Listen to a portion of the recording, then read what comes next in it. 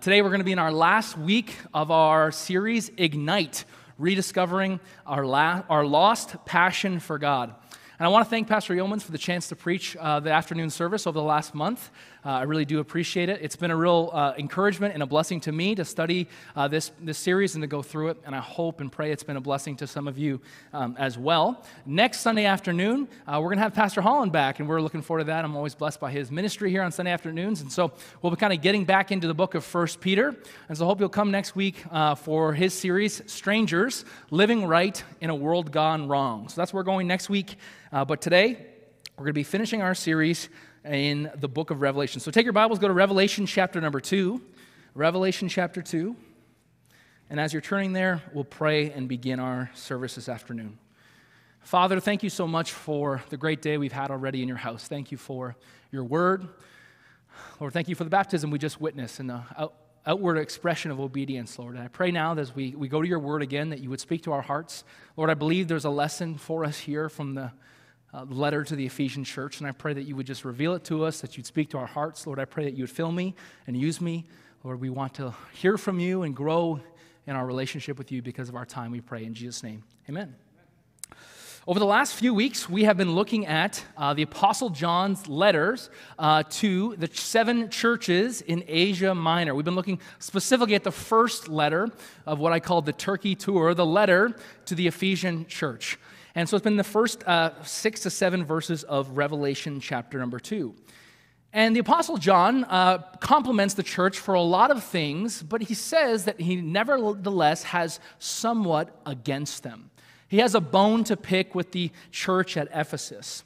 He tells them that they've done very well in some ways. They have publicly stood for truth in a society that has compromised truth and doesn't know what truth is. I mean, Ephesus is a wicked, idolatrous city, and he says you've stood for truth publicly.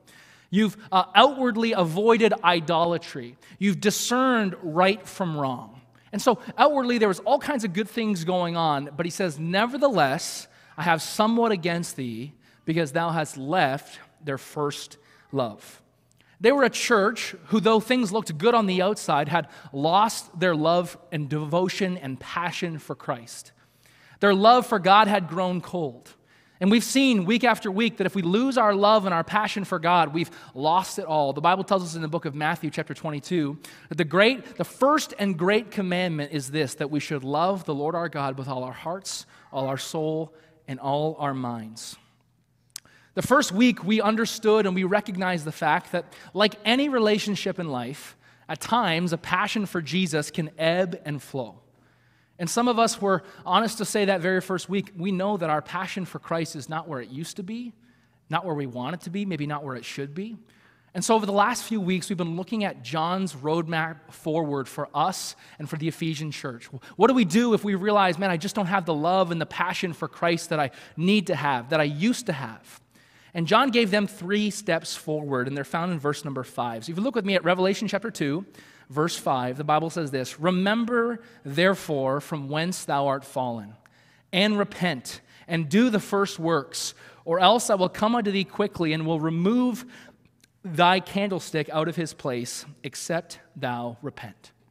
3 steps forward. The first step we saw was to remember from whence thou hast fallen.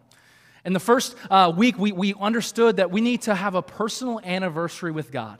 Just think back at his goodness, how he delivered us and saved us, and how he's led us through the journey of life, and how he's blessed us. And I just encourage you to take some time to really just focus on the beauty of God and let God and his beauty reignite a passion for us. Just spend some time thinking about the goodness and faithfulness of God in our lives. And then last week, we understood what it means to repent biblically. And repentance is a change of mind that leads to a change of action and direction. And we understood that true repentance has not taken place unless there has been a change of action and direction.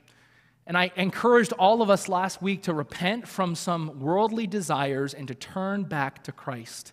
We saw that if we delight ourselves in the world and we delight ourselves in the temporary and the here and now, that our desires will follow that. And so we shouldn't be surprised that we don't desire God if we're delighting ourselves in the world. And today, this afternoon, what I'd like to do is just take a couple of minutes and try to understand what that phrase means when John says in Revelation chapter 2, he says, do the first works. And I've called it return. Return and do the first works. And so we want to look at that.